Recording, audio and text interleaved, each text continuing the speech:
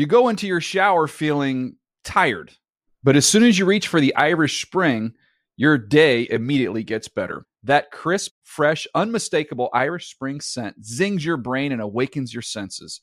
So when you finally emerge from the shower 37 minutes later, because you pay the water bill so you can stay in there as long as you want, you're ready to take on the day and smell great doing it. Irish Spring Body Wash and Bar Soap. Fresh, green, Irish. Shop now at a store near you. You know that feeling when you walk into your home, take a deep breath, and feel new? Well, that's what it's like to use Clorox Scentiva. Because Clorox Scentiva smells like coconut, cleans like Clorox, and feels like energy. It'll elevate any cleaning routine to not just clean, but also make every room smell like a tropical coconut getaway. Discover how Clorox Scentiva's powerful clean and refreshing scents can transform your space. Get yours in coconut or other fabulous scents at a nearby retail store. This is Amy Brown from 4 Things with Amy Brown. Today, Healthier is happening at CVS Health in more ways than you've ever seen. It's wellness destinations for seniors, including select locations with Oak Street Health and CVS Pharmacy. It's doctors, nurses, pharmacists, and everyone in between offering quality care and support virtually, in person, and on the phone. It's in-home evaluations through Signify Health and meeting mental health needs through Aetna. And those are just a few of the ways that Healthier is happening. To see more, visit cvshealth.com/healthier happens together. CVS Pharmacy, Oak Street Health, CVS Specialty, Signify Health, and Aetna are part of CVS Health. Eligibility and services vary by location and individual. The Around the NFL podcast can sing better than Antonio Brown. Welcome to another edition of the Around the NFL podcast. My name is Dan Hansis, and I am joined in a room filled with heroes Mark Sessler, Chris Wessling, and Greg Rosenthal. What is up, boys? Hey, Dan. Happy Monday. Got a case of the Mondays. Ugh. You do? All right. I don't know. You seem spry today. Mark with a C. I just, you know what? The Monday thing is real. It's like, ugh. It's the worst. Tuesday, blah. Wednesday, hump day. Big turning point. Thursday, underrated day. Always has been. And Some people call it Friday Junior. Friday Junior. The Gentleman's Friday. Wes, you're back in Los Angeles, and according to comments you made in a conversation earlier today, that you made your last journey on an airplane ahead of your wedding. That's good. Yeah, I hope it's my last journey. It feels like we've been traveling a lot. Cincinnati was fun. Bachelor party, no strippers, no poker, no paintball, 100% success. That's next week. Well, the family and friends from Cincinnati bachelor party happened in Cincinnati. I didn't know that was we're part two. We're the real part. This was. I thought you were there for the Paramore. Well, she had her shower, and simultaneously, It's hard to keep track of this stuff. my brothers threw a bachelor party. We smoked dead animals and threw cornhole. It was perfect. That sounds nice. Yeah, it was great. And part 2 will be in San Diego with the Around the NFL podcast, boys, a week from Thursday. So We've got some surprises. We're actually going to smoke live animals. That could I mean, be they won't problematic. stay live, but And as a treat for you, Mark will be eating them as well. Wow. In entirety. Is there any concern? Because, I mean, you know, Lakeisha's had a variety of female-oriented celebrations. I noticed in one of them that there was like a fleet of stripper poles that they were dancing around, learning to do jigs and things. Fleet of strippers. Well, I mean, how do you feel about that? I think it's great. Keisha's a fantastic dancer. She danced in college. It's a gift she has. I don't share that gift, and maybe if I did have that gift, I'd be dancing on stripper poles too. Well, you're saying all the right things. A bit ironic. You've learned a lot already. Ironic that it's Wes who says, keep me away from the strippers for the bachelor party. The wife-to-be, bring me All a about fleet it. of poles. That's sort of one of my questions about these classes that the girls take. Do you get an actual stripper who's an expert to show you how to do the dances, or do you have some dancer who just kind of learned how to do kind of stripper moves? Like, are you getting the authentic thing or not? Well, you got to ask her. Ask her what you. Let's find out. I did one once. I took a stripping class. Was it an It was a actual stripper. Yeah. An exotic dancer. Yes. It's the yes. preferred nomenclature. Yes. And it Although, is. how do we fact check? I mean, they can tell us that, but how do we? I mean, it is You would assume. it is an art. Yeah. It is so much work. It It's is also so Great hard. core work. Yes. So hard. I know that I am not nearly in good enough shape to attempt any of those pool dances. I'll tell you what, though, and you weren't here for our Friday softball recap. You were moving around incredibly well at third base, making every play, and hitting the ball very well with authority. You haven't skipped a beat physically, despite many comments that you've made in a self-deprecating manner that physically you're no longer the same man or you're working your way back. You seem to be all man, and then some. That's very generous of you. I would say the only positive thing I noticed was I definitely have more flexibility than I did a couple of years ago. Limber. But my wind was gone after the first time I attempted to run. I didn't feel very rangy at third base, so thank you for saying all that. You're welcome. And that is actually Mark's favorite trait in a man, limber. Limber, yes. Oh, there is no. It's that then a deep distance to number 2. All right, big show coming up today. Interesting. Again, we're in a little weird bubble of the NFL calendar that it feels particularly pronounced this year. I don't know why. There's not a lot happening, but there's some stupid things happening, and we're going to talk about some dumb things happening on social media where a lot of dumb things happen. And also, we're going to look ahead to the draft, and specifically, who should be nervous about the draft? When you look at current rosters in the NFL, established players, Greg, who should look at what, Mayock, well, not anymore, excuse me, the new Mayock, move the sticks. Who else? We got Zerline, Bucky Brooks, Well, I think Arbs. I think move the Chase sticks should Goodred. be nervous. Well, it's a big spot for him. Big shoes to fill. But these players, these veterans, looking at the draft and how that could change their careers, quite frankly, we're going to talk about some players who should be a little nervous. I talked to Daniel Jeremiah this morning. He does not seem nervous. He seemed very comfortable and very luxurious in his new role. Happy to be there. Right. Well, he doesn't strike me as a guy very that little gets to too do nervous. the next couple of weeks. He's prepared. It's when the lights come on and it's showtime. Does he strike you as a nervous guy? You've got the Wednesday mock draft beforehand. People are keeping score. I mean, that's the big time week. Well, I feel bad for people keeping score on mock drafts. I mean, Tom. There's got to be something better to do with your. I don't think Jared Goff wasn't nervous during the bye week, although maybe he was during the bye week before the Super Bowl. I've never seen anyone more might not be the best example. I've never seen anyone more nervous than that man. Before we started the show, we ended up stumbling into a aughts internet wormhole grape lady who was stomping on grapes and then fell out of the grape thing off the platform and was going, oh, oh, oh, oh. Oh, it's terrible. She had a lot of confidence when she was stomping on the grapes, Greg.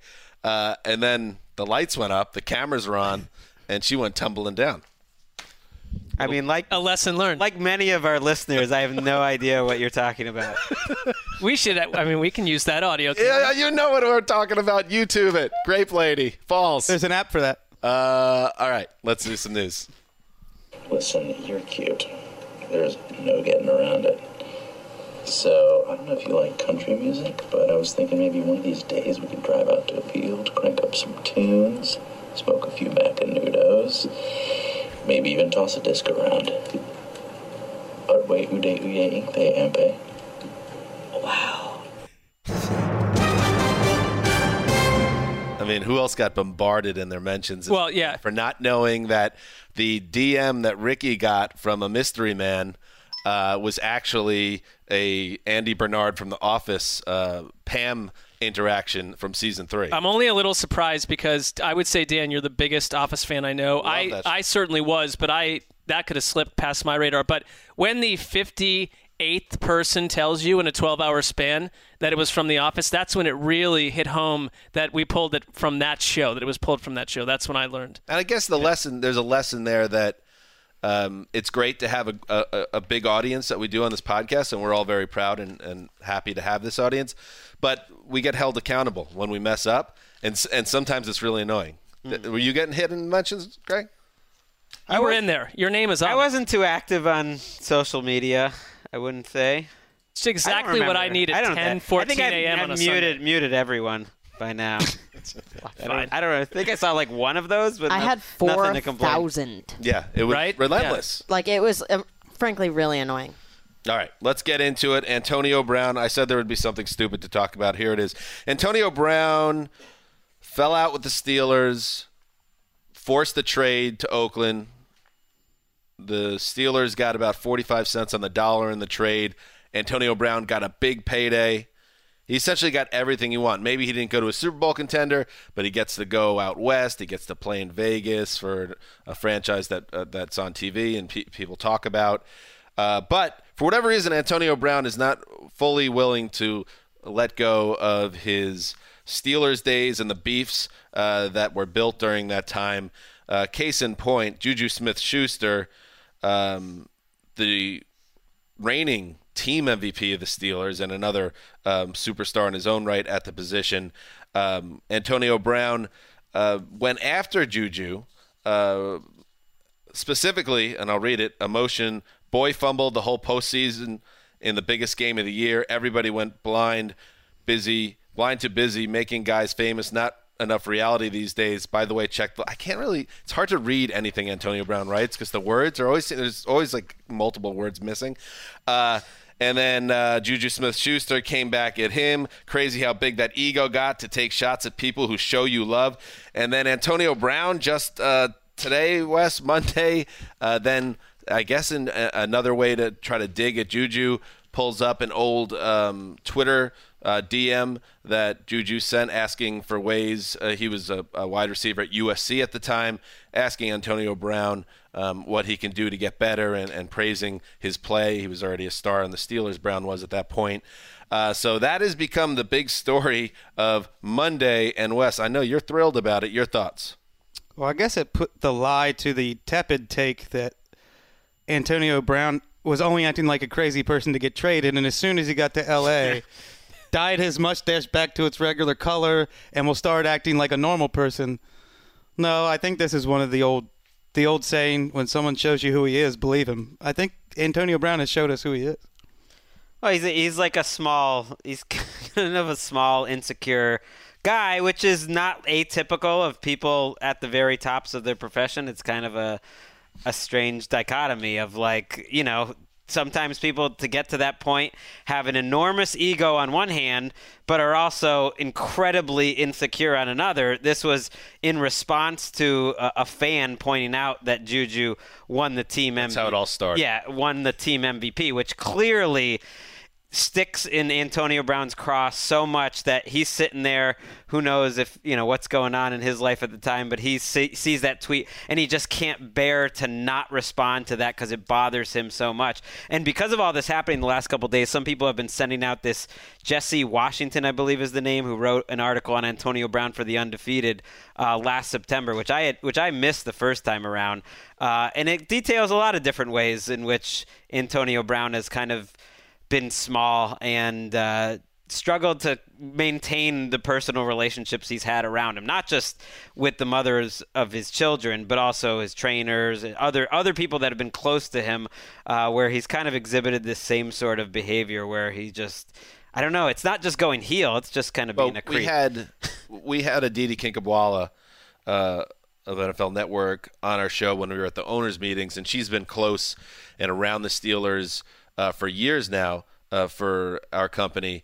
And she said it, and we've heard it from other places, but I trust her coming straight from her to us saying Antonio Brown just changed. At some point through the years, believe that. His ego and whatever his personality and what was around him and the success he had changed who he was as a person, and that led to what you're seeing now. It's just a different person, and it doesn't sound like a better person. I think like the 12-year-old me, I think about this sometimes with Twitter, that when I was young and a huge football fan, it would have been my dream to be able to communicate with players and tell them encouraging things and ask them questions and just learn about their lives.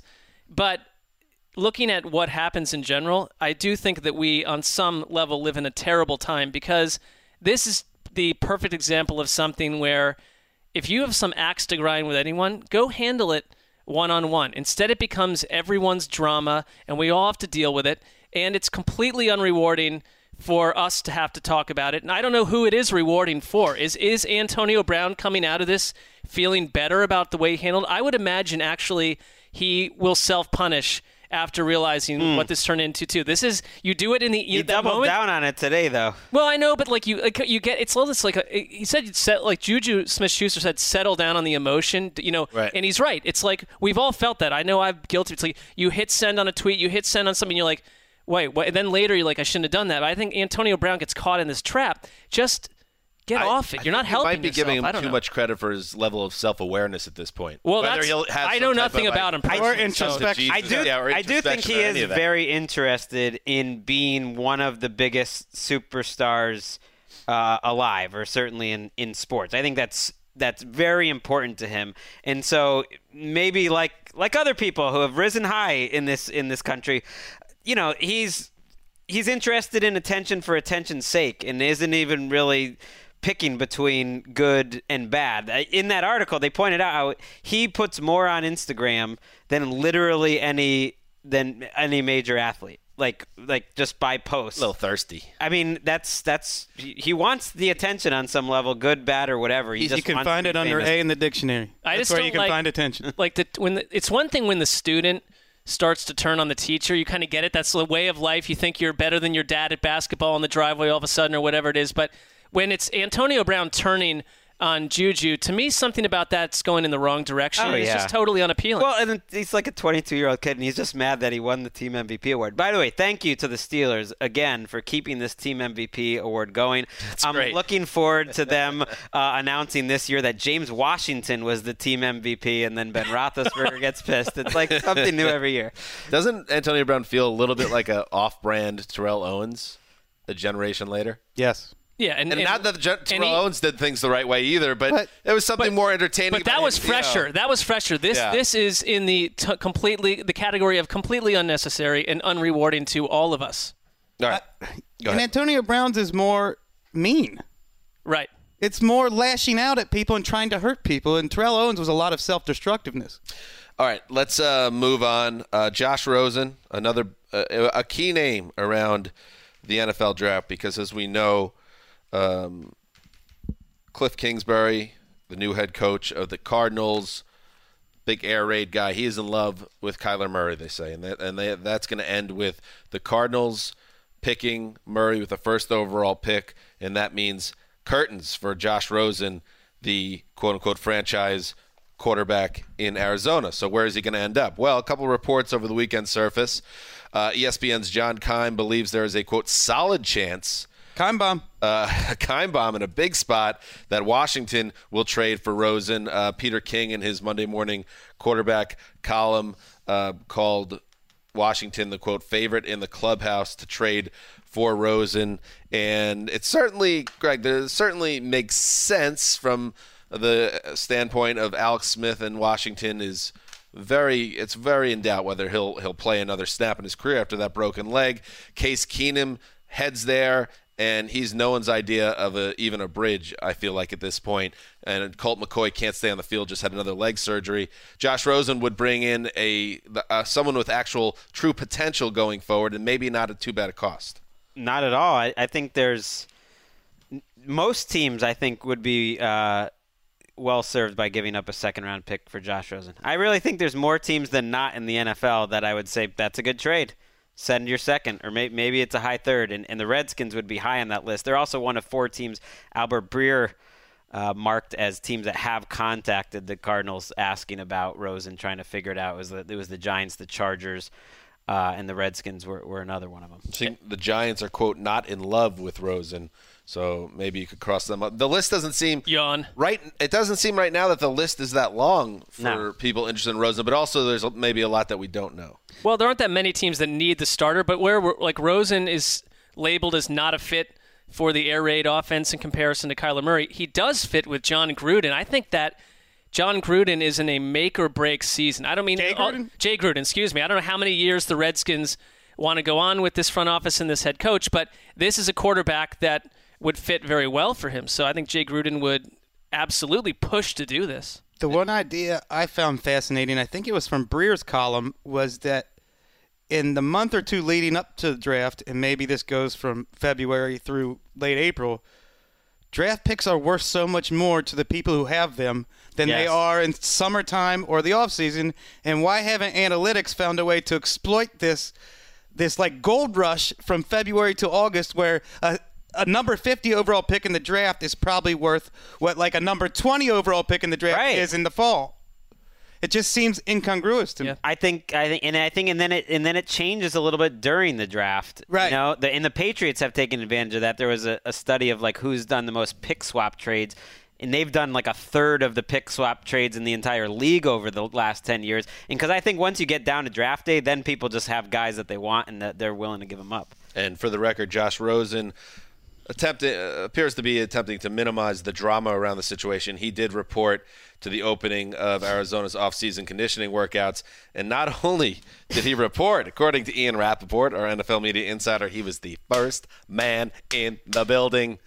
Was he listening to Chaz Casterly, Greg? I mean, you got to get the janitor in. Be the first man in the building. Beat the janitor into the building. Beat the refrigerator guy into the building. Beat the masseuse into the building. Do they just have key cards the way we do? Who is even confirming this? It's just no one's there to confirm it. The janitor came in to confirm it. Rosen was there at like 3:30 in the morning, be like, "Hey, no one's here. How does anyone gonna know?" He could go in there at like 2 a.m. and then take a nap for 7 hours. He could have done that too. Slept under the desk like Costanza. You know, the whole first one in, last one to leave culture or quote. I don't know. It's overrated. It's overrated because we're not the first ones in the building, so to us it's an overrated quality. If you're talking about doesn't mean that much. The Cowboys and DeMarcus Lawrence got it done.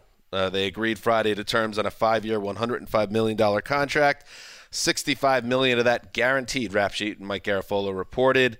That is the most guaranteed money ever for a non-quarterback, and also the highest first-year payout for a non-QB. The previous record for a defensive player was Khalil Mack. He made $31 million in 2008. Lawrence, Mack, and Aaron Donald are the only 3 defensive players averaging more than $20 million per season. Chris Wessling, Lawrence turns 27 this month. I believe he's going to have back surgery? Yes. Shoulder surgery, coming up. So that is not inconsequential to this, but your thoughts on the signing? Not only not inconsequential, but to me the most interesting part of this was the leverage he had because of that surgery. He had played through a torn labrum in his shoulder all of last year and part of 2017. The Cowboys wanted him to get this surgery. And it's a big deal for a player to go undergo serious major surgery. So he said, I'm not doing it. I'm willing to wait until the week before training camp to do this, which would have put his season in jeopardy. And the Cowboys said, no, we want you to do it now. That's interesting. And they were able to find common ground on this because they wanted him to have the surgery probably a month or 2 ago. It's a reminder for teams that have guys on the tag now that, you know, if the best case scenario happens and the guy stays healthy and plays well, you're going to pay for it. Because, Lawrence, I read a breakdown that he was asking at one point for less money than Trey Flowers got from the Patriots. From the Lions, rather. Not even that long ago he was asking for that.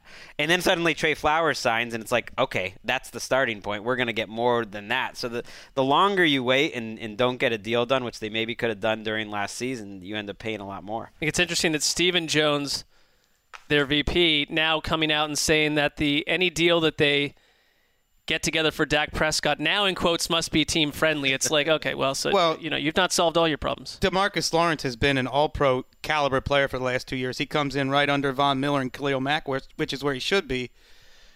I'm not as down on Dak as Greg is. I'm not that just down. Can't stand him. No, that's not true. Just absolutely abhors Dak Prescott. He's a fine quarterback. But if I were the Cowboys, I would say the same thing to Dak Prescott. You need to take a team-friendly ball deal. out. He has a chance to be like a more entertaining Andy Dalton type career. That's what I'm saying. That's a little down. Sort of I don't know. He seems to me more of a Donovan McNabb. That'd be all right, though. Right? DeMarcus Lawrence, by the way, like 3 years ago, it's crazy. Or 2 years ago was like a bust. Coming off suspension, 1 sack. Change that narrative. Change it pretty fast. All right, a little draft talk. Peter King, I believe in that same Monday morning quarterback column, hears that Ohio State quarterback Dwayne Haskins is, quote, sinking and he might be the fourth of those QBs. Let's go over it again. Kyler Murray, presumed at number 1. Drew Lock, Daniel Jones, and Dwayne Haskins. A lot of people say, oh, we won't be surprised if all four of those players go in the first round.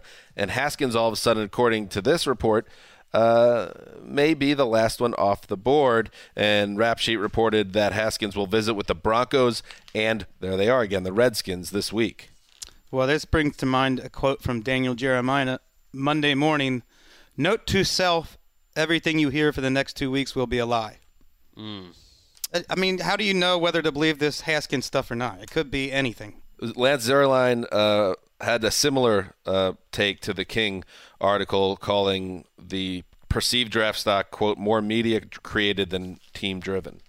Well, I think it's fair, though, for us to completely ignore every mock draft ever, or anyone who wants to do that. You're going to be fine if you don't look at a single mock draft. But it's also fair, if you're doing them, to push all these quarterbacks up, because you can act like you're smarter than everyone, and Dwayne Haskins is less valuable than some defensive tackle in terms of actual pure talent. But every single year, these quarterbacks get overinflated and move up. And I would be surprised if he went past the Bengals, to be honest with you. I mean, they talked about him having some similar traits to Jared Goff, in that Zach Taylor has done a ton of quarterback work and sees some similarities there. Who knows? It's weird because there are tons of guys who teams reach for quarterback-wise, but there are also tons of guys who are still in the green room or fall to the second round when you think they're going to be top 10 picks. Right. He has the qualities like anticipation and seeing the field that is believed to be some of his better attributes. That's what I like as a prospect. That is what a Zach Taylor I think would like. But you're right. Also, Wes, some of these times, it's just impossible to know. Sometimes these little whispers, and people thought Mike Mayock was crazy for believing the whispers that Aaron Rodgers was going to fall in the draft, and we thought Johnny Manziel would be top 10. People mocked him at the time, like, oh, you're insane where that's coming from, and there you go. But Brady Quinn was another one that a couple people had right, but not many. But there are like the legit X factor of Josh Rosen filling someone's quarterback need, and that's going to take one of these guys and drop him far down the board. There is the outside chance, because if you do look at the mocks, half of them seem to have the Raiders moving up for a quarterback too, and you'd have to move Derek Carr in theory, or have that awkward situation play out. That would remove another quarterback opening. So it's all these these unsolved situations. I'd rather just wake up on May 5th and be like, it's all over. Thank you. Let's end the news with a couple of quarterback notes. Sean Mannion did not stick around with the Rams after 4 years, but he signs with the Vikings, where he will back up Kirk Cousins. The Vikings were looking for a backup because their former backup, Trevor Siemian, went to the Jets to back up Sam Darnold. And finally, Wes, you said Johnny Manziel. Well, that's incorrect, because the former Browns quarterback, I feel like he's been on 40 teams since the Browns, but the former Browns quarterback now goes by John Manziel. He told, this one's for John. No, not that one. Different John. John Manziel.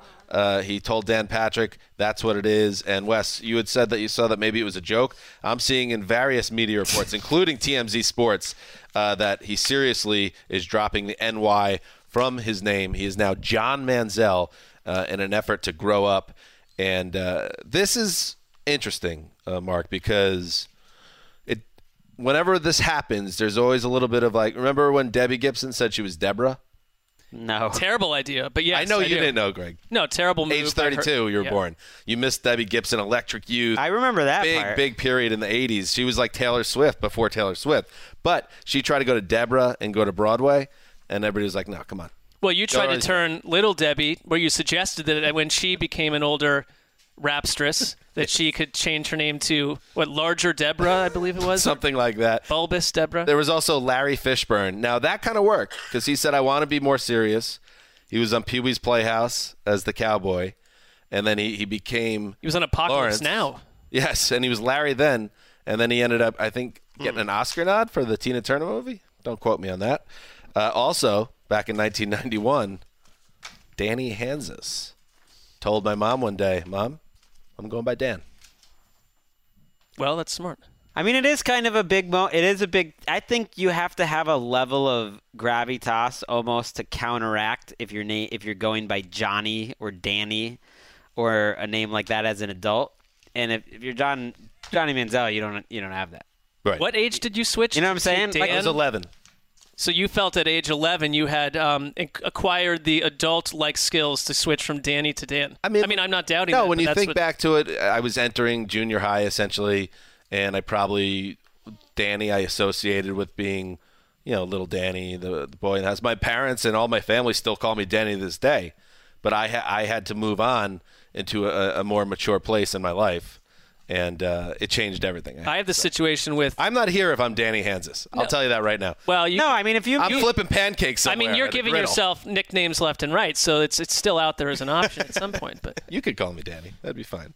That's what's happening in the news. Football fanatics, it's April, it's draft month. And that means we are just weeks away from a special event that should make dyed-in-the-wool draftniks hot in the pants. That's right. Your chance to schmooze with NFL Network draft guru Daniel Jeremiah on Wednesday, April 24th in Nashville, Tennessee, the home of this year's 2019 NFL Draft. 5 winners will be selected to fly to Nashville and dine with Daniel Jeremiah on the Proud Mary Cruise Line along Nashville's gorgeous Cumberland River. Jump in 1 second before you go on. I mean, you imagine he's so busy. He is now the number 1 guy on our depth chart. He's going to take out that time out of his schedule in Nashville for this event. Yes, because I talked to him this morning. He very much cares about the people that he's plugged in with, the fans. He knows the draft is a big thing. It's a 6-hour meet and greet that will include an elegant 4-course dinner with a vegetarian option and an open bar including chilled bottles of Californian champagne from Paul Masson. Oh. This is your opportunity to pick the brain of a master. For a chance to win, simply hit up Daniel Jeremiah on Twitter at MoveTheSticks with your hottest draft takes using the hashtag DiningWithDJ. And one thing, I forget the copy. We are part of a board that is in-house looking at the winners. We have only identified potentially 1 at this point because people have done a sucky job at this. These need to be beefy 280 character hot takes filled with facts. You got to impress DJ and us. And it can be one of those ones that's a thread where it goes 280 character tweet into part 2, part 3, part 4. Stretch your wings, please. You know what it is? It's like, don't waste the man's time. He is at the top of the food chain when it comes to being a draft expert. He doesn't want to dine with a bunch of jabronis, a bunch of pancake flippers. No. He doesn't want Danny's. He wants Dan's there. No curtain jerkers. He doesn't want jerkers. He wants top of the card. And I've had someone from Germany said, yes, but the NFL would never fly me from the NFL is a billion plus. They are mega 13 rich. billion, I believe. They've got a ton of money. They'll fly you from anywhere to do this. So if you have the best tweets and you get picked, you're going. And please do a lot of it because the most recent hashtag Dining with DJ is just some guy who's recommending basic pieces of furniture that can improve your kitchen decor. That's what we're getting. So we need. Who are you out there? Raise your so-called game. draftniks. That's it. Spread your wings and fly. All right. Hey, weddings can have 99 problems, but the groom's look should not be one. That's why the blacktux.com designs rental suits and tuxes that you'll love. So even if you end up getting featured on a list of 23 epic wedding fails, at least you'll look good for your close-up. The Black Tux has an easy online ordering process that brings your suit or tuxedo straight to you. Pick a style at theblacktux.com and request a free home try-on so you can feel the fit and quality before you commit. We actually are doing this for Wes's wedding, the Black Tux. And we've all been on the website, and you let Great them know. website. And they ask you what your neck size is. I don't know. It's fine. It's probably bigger than it needs to be, but that's the size of my neck. I don't know, but they're going to send the tux, and then I'm going to try it on. And if I don't like it, apparently I send it back, and they send me another one. It was very easy. Great. It was very easy to use. I especially appreciated the illustrations when it said, how would you describe your stomach? And it was just like flat, it's like kind of round, or just like fat ass. And Yeah, it was like just different. like I mean, those weren't the descriptions. Man that needs to be wheeled to the wedding. I think they know, guys don't know things like their own measurements half the time, so they kind of guide you through that process, and then bang, they send it to you. Rent your suit or tuxedo at theblacktux.com and enjoy $20 off with the code AROUND. That's theblacktux.com, code AROUND for $20 off your purchase. I was actually going to go with a very much casual beach type of look for the wedding, but after going to the Black Tux, I mean, I was dripping in that tuxedo. Yes. Wes. Poured myself into it. Wes, that was nice. Everything about what you just said was great.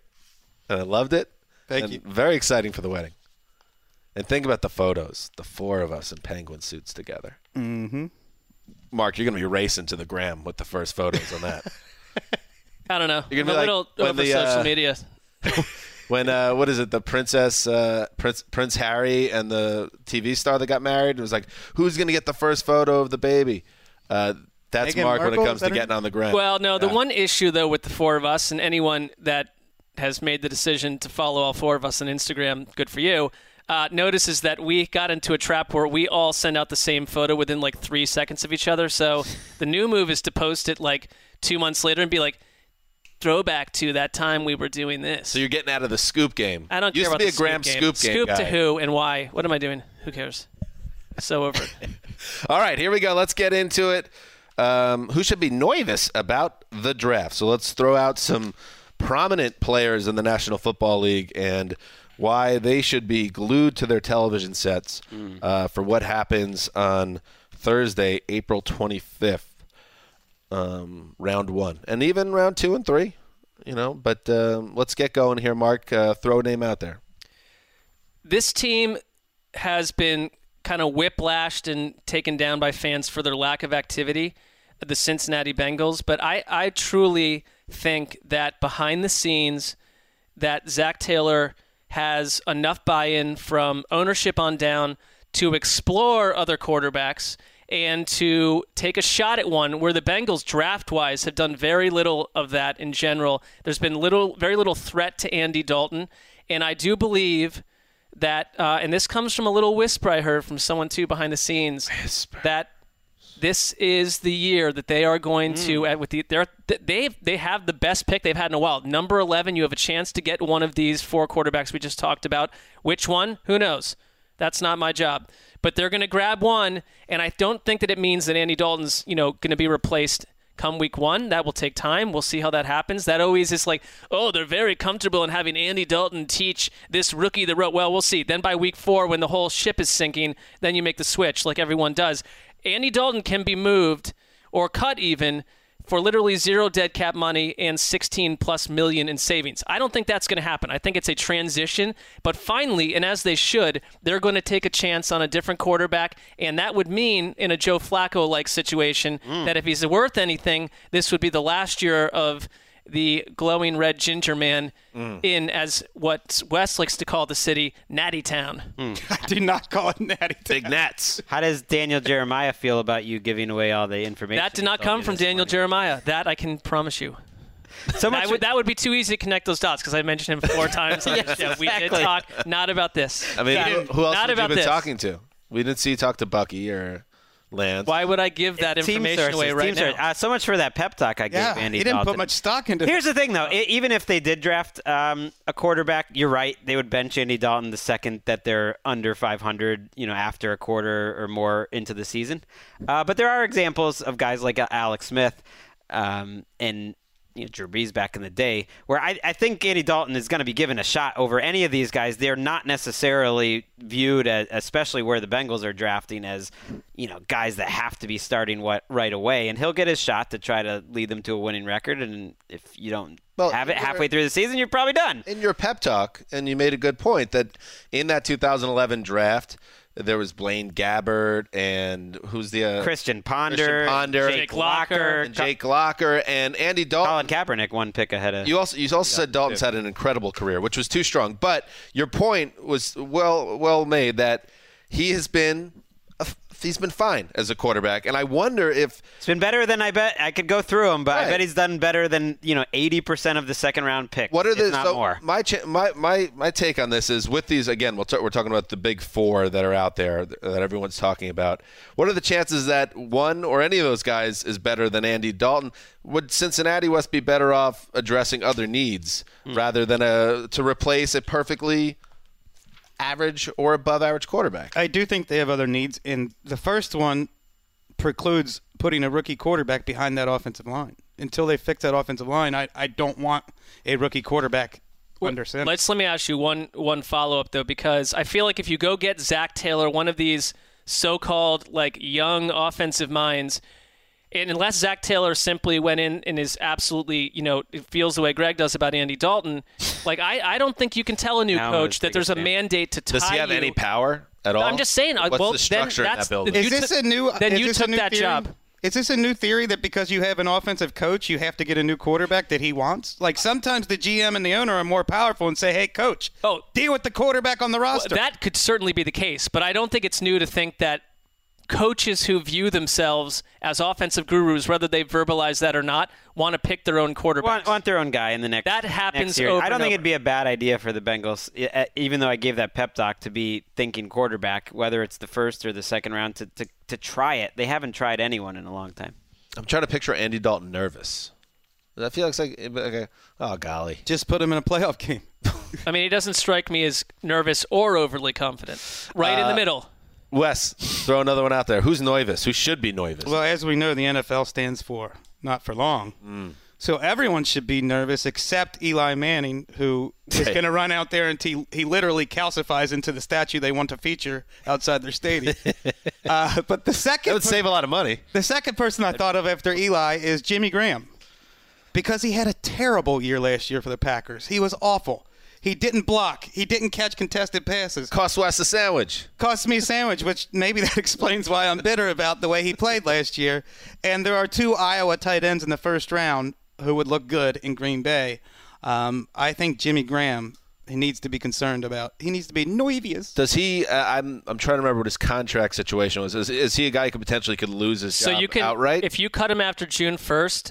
It's $8 million dead, $4 million in savings, which is tenable if you want to just move on from. They paid him though $5 million. He was someone where I don't think he would be too nervous, because in his mind he probably is like, I got one more big time year to get paid, and he got it. They gave it to him on. He should be nervous about his snaps. Right. He got it 5 days into the league year. I thought he might get cut, to your point, Mark, and they could have gotten out of it. But they gave him $5 million guaranteed, so he's on that roster. I think Mercedes Lewis would be quickly applying for jobs elsewhere. Well, it depends if they get a block. Trouble. He's purely blocking at this point. I can't believe he's still in the league, Mercedes Lewis. All right. I'll throw it out there. All right, this is more, it concerns the man as well, and I'm sure he wouldn't be thrilled about it. But when I talk about nerves, Rams fans maybe would be more nervous about the draft if I told you there's a chance. What if they, go and find a Todd Gurley compliment higher than people expect? Because what do we know about the Todd Gurley knee situation? Just that it is not something that's potentially going to heal overnight, that it's something that has to be, I believe the word was, maintained going forward. I mean, there was a lot of talk at the Combine from the leaders of the Rams that this is a situation that's it's kind of a new reality around the Rams. And if I'm Todd Gurley, I'm wondering what happens here, because they let C.J. Anderson walk. They re-signed Malcolm Brown, but to peanuts he makes relatively. So what's in their backfield? What if they have at the 31st overall pick? What if they're tempted to grab someone to thunder and lightning, or just give Todd Gurley the rest? If they really, if Todd Gurley isn't actually a financial investment for them, it probably behooves them to have someone in there that he could split the workload with. There's one name I'll throw out there. I'm not a draft expert, but I've been reading up on some of them. Josh Jacobs of Alabama is supposed to be the guy that goes in the first round, the running back that goes in the first round. A lot of mocks, in fact, all of our experts on NFL.com all have him going, except with the exception of one analyst, have him going to the Eagles at 25. That's kind of where he's going right now, mid to late first round. Would the Rams potentially go get Jacobs or someone else? They also have the 94th and the 99th pick in the third round. Something to track as the Todd Gurley mystery goes on. They'd be insane, and they'd get killed. They just gave Todd Gurley that money. What's the money for? Malcolm Brown is only making $2 million. That's actually one of the highest paid backups in the league. I think they've got so many issues because they're a young team, but they haven't had many draft picks lately, like any high draft picks, and they're missing a second rounder again this year. I'm not sure which trade that was part of. I'm sure any research could have picked that up. But like they've got one pick in the top 90. It's like why? It's like well, I'm just saying why. I'm saying like why mention that because anyone listening can easily Google. I can't. And then what I'm saying is, you say it's insane, but what if what we're hearing is that Todd Gurley no longer is? I think that's getting overblown. I think he's going to be. Who are you to say that? How do you know? I think it's going to be a big part of their. I think he's going to be a big part of their offense. And so, worst case scenario, he's like splitting. He's 1A to Malcolm Brown's 1B, and that's why you paid Malcolm Brown. What I would find absolutely delicious about it is this. That everything they've said over and over, contrary to flying to Switzerland or whatever, I don't know, these other things he's doing to fix to get his knee looked at. Blood spinning. Like he's absolutely fine. Everything's absolutely fine. Like we have no concerns. He's going to be the same player he ever was. We're also going to have someone else take some of the workload up. But then if you drafted someone at 31, you can't roll into that press conference with all these benign statements. So I don't see it happening, but it would. I just think they have other big. If they use question marks maybe on defense. 31's high. All right, end of the first round. But if they use it on either of their 3 picks, they have a 94th and 99th, as I said, in the third round. That's going to just build more drama around the situation about how much rest Gurley's going to need going forward. We'll see. I really like Malcolm Brown. I think they do too. All right, you're up. You said notable players when you're like prominent players that should be nervous. I don't know if mine's really that prominent. Gino? But I don't care. It's a prominent position that swing tackle. Talk about Damian Williams of the Kansas City Chiefs. Wait, what? He's all excited. He's all excited about finally being like the guy. He is the starting running back right now for the Kansas City Chiefs. Carlos Hyde is probably the backup, and they've talked up Damian Williams as like he's going to get a chance. He looked really exciting last year. But when I think of guys that should be nervous going into the draft, it's not so much superstars with guaranteed money. It's guys that have never really quite had an opportunity like Damian Williams and is thinking this is my chance. And the Chiefs are in this weird spot with the Tyreek Hill situation hanging over their heads. They adapted to life without Kareem Hunt quite well. Their offensive line's a little bit in transition. I just think that they're going to need another running back, that they're not going to go into the season with Damian Williams as their clear starter, even though I thought he looked great last year. And that's a guy where 1 year as the Chiefs starter could change his life. I'd be worried if Damian Williams wasn't almost a perfect fit for the Andy Reid offense. That they came out. The one thing about Brett Veach, I feel like he says what's on his mind. I don't think he's at the point where he's like spinning whispers left and right, where he's able to fool everyone in the room. Like all last offseason, he kept telling us Patrick Mahomes, like, we're all in, we love him, he's the best player we've ever seen. And they just went on and on about Damian Williams, that they love his fit and they love the way he played, and he costs next to nothing. Like he could have competition, but he's a good fit. If he wasn't, I'd be more concerned. I feel like he should be cautiously optimistic about where he is right now, right? With an eye on the draft, like, oh wait, are they really going to let me? Because all it takes is a third. My ball. All it would take is a third or a fourth round pick that you actually hit on, and then that guy's your starting. Like a Nick Chubb, week 1. Yep. All right, one more time around the horn, Mark. Well, Dan, I don't mean to do this because this is your guy.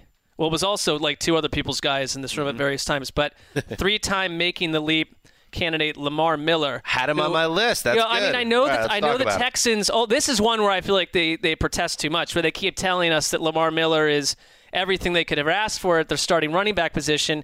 But you look at that whole running back room. There's injury questions around the rest of the crew, and Miller, to me, you could cut him, and it would cost you $1 million. Not that they need to cut him, but it's just that he's not the future. And there's no reason not to grab another running back, because they also ignored, essentially, outside of taking Matt Khalil in free agency, their entire offensive line. So I don't know where you get that running back. I'm not saying it's a first-round pick, but that position needs to be addressed for a more balanced offense in Houston. I think Lamar Miller would be the odd man out if they hit on someone. Greg, you and I were standing next to each other when Pearl River native and Texans general manager Brian Gaines spoke. And I remember it registering in my head that he was kind of going through the motions in terms of praising Lamar Miller. He called him a 3-down back, and he said that he almost ran for 1,000 yards, as if running for 1,000 yards is a big deal. Almost. Big deal in 1985. And you just got the feeling between his underwhelming season outside that one Thursday night game and the Donta Freeman coming off the torn Achilles in the backfield, there's going to be someone else in there. And the fact that they didn't use free agency, I'd be really surprised if they didn't use Let's see. They picked 23rd, so they're right in the Josh Jacobs area, according to draft experts. And then they have 2 second-round picks, 54 and 55. I would think a running back ends up being picked there. And they can save $6 million by cutting him, and they could use the money. Couldn't we all? Well, that kind of money, please. I wouldn't be here on Wednesday.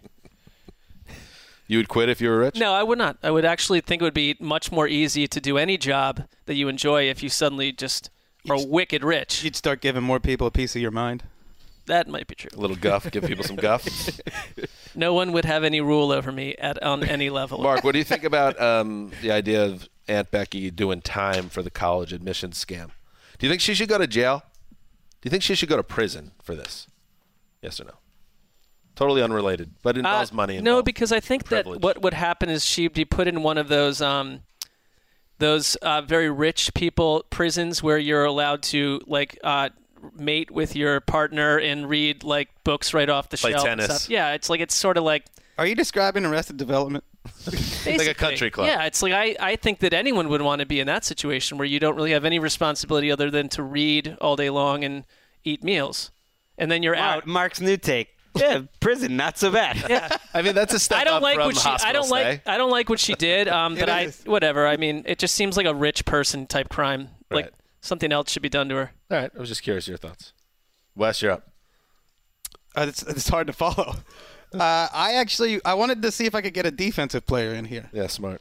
I like it. 2-time Pro Bowler, Dolphin safety Rashad Jones, coming off labrum surgery, struggles in coverage, due $13 million this year, and they reportedly want to move Minkah Fitzpatrick to safety. If they draft another safety, Rashad Jones might find himself without a job. I could see that. New coaching staff, short leash.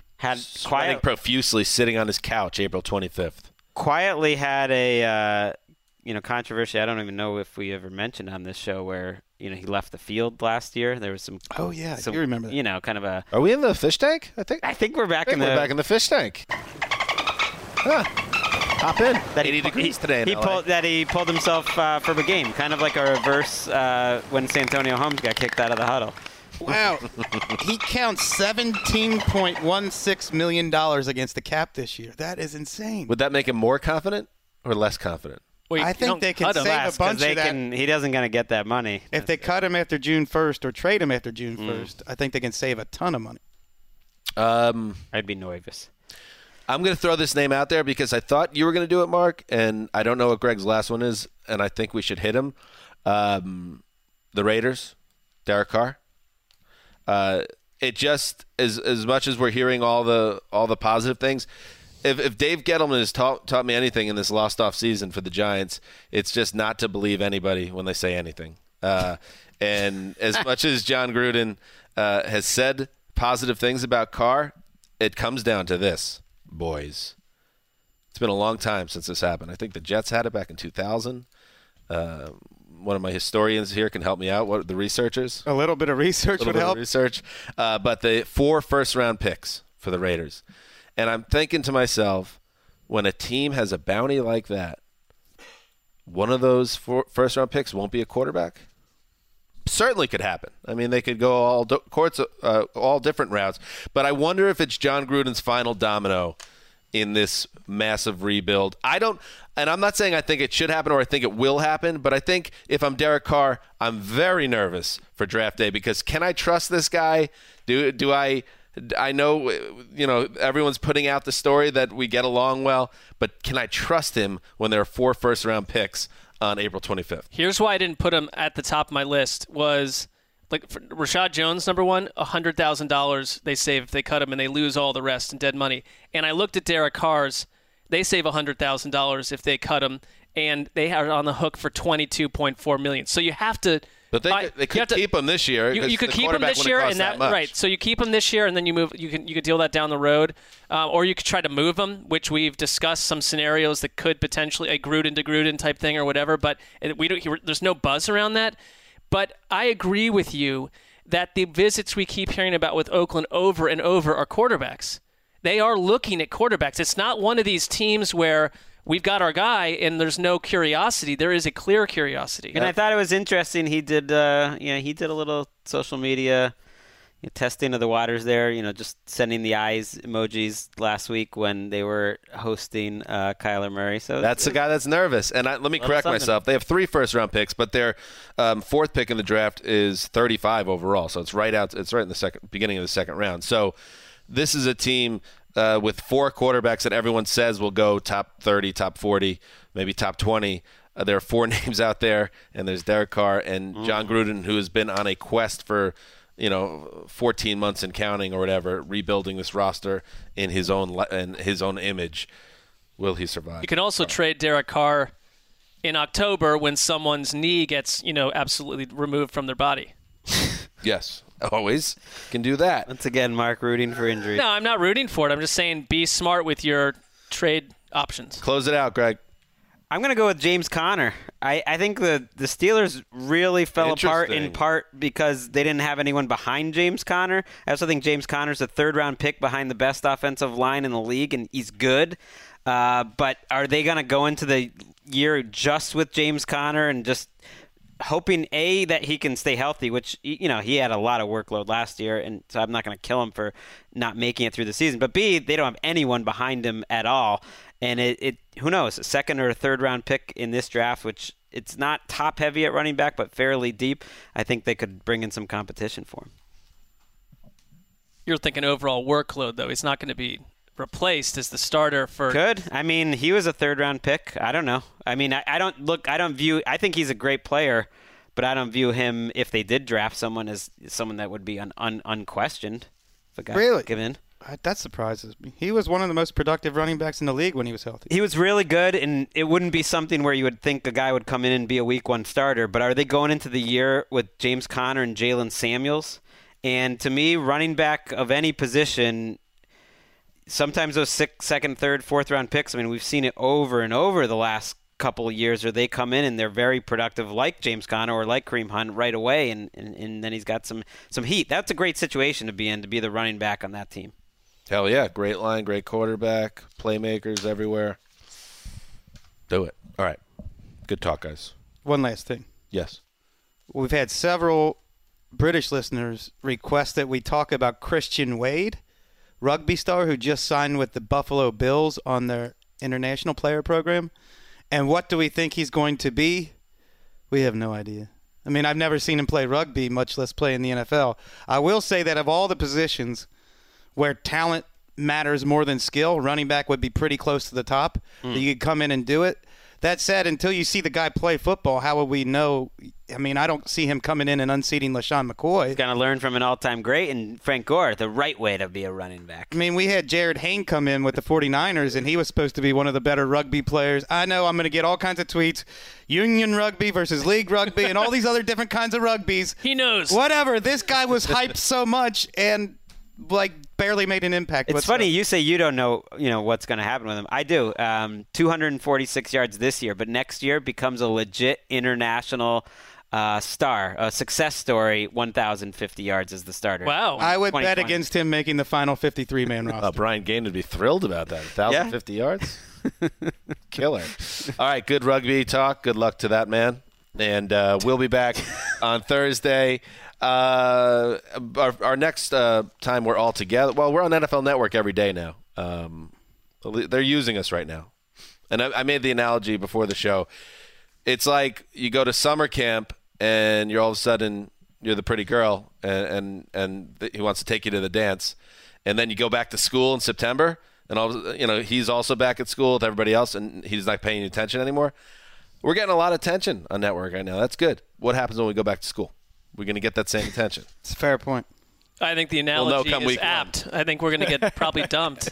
So you can check us out on Up to the Minute on NFL Network Monday through Friday.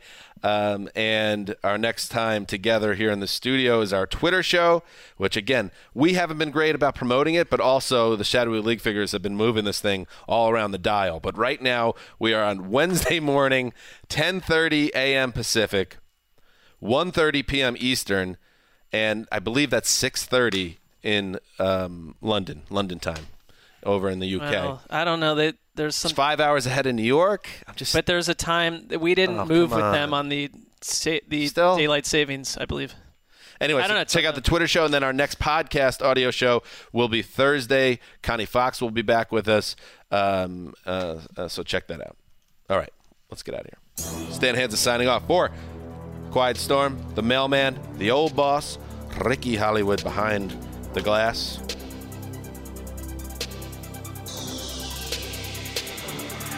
Till Wednesday.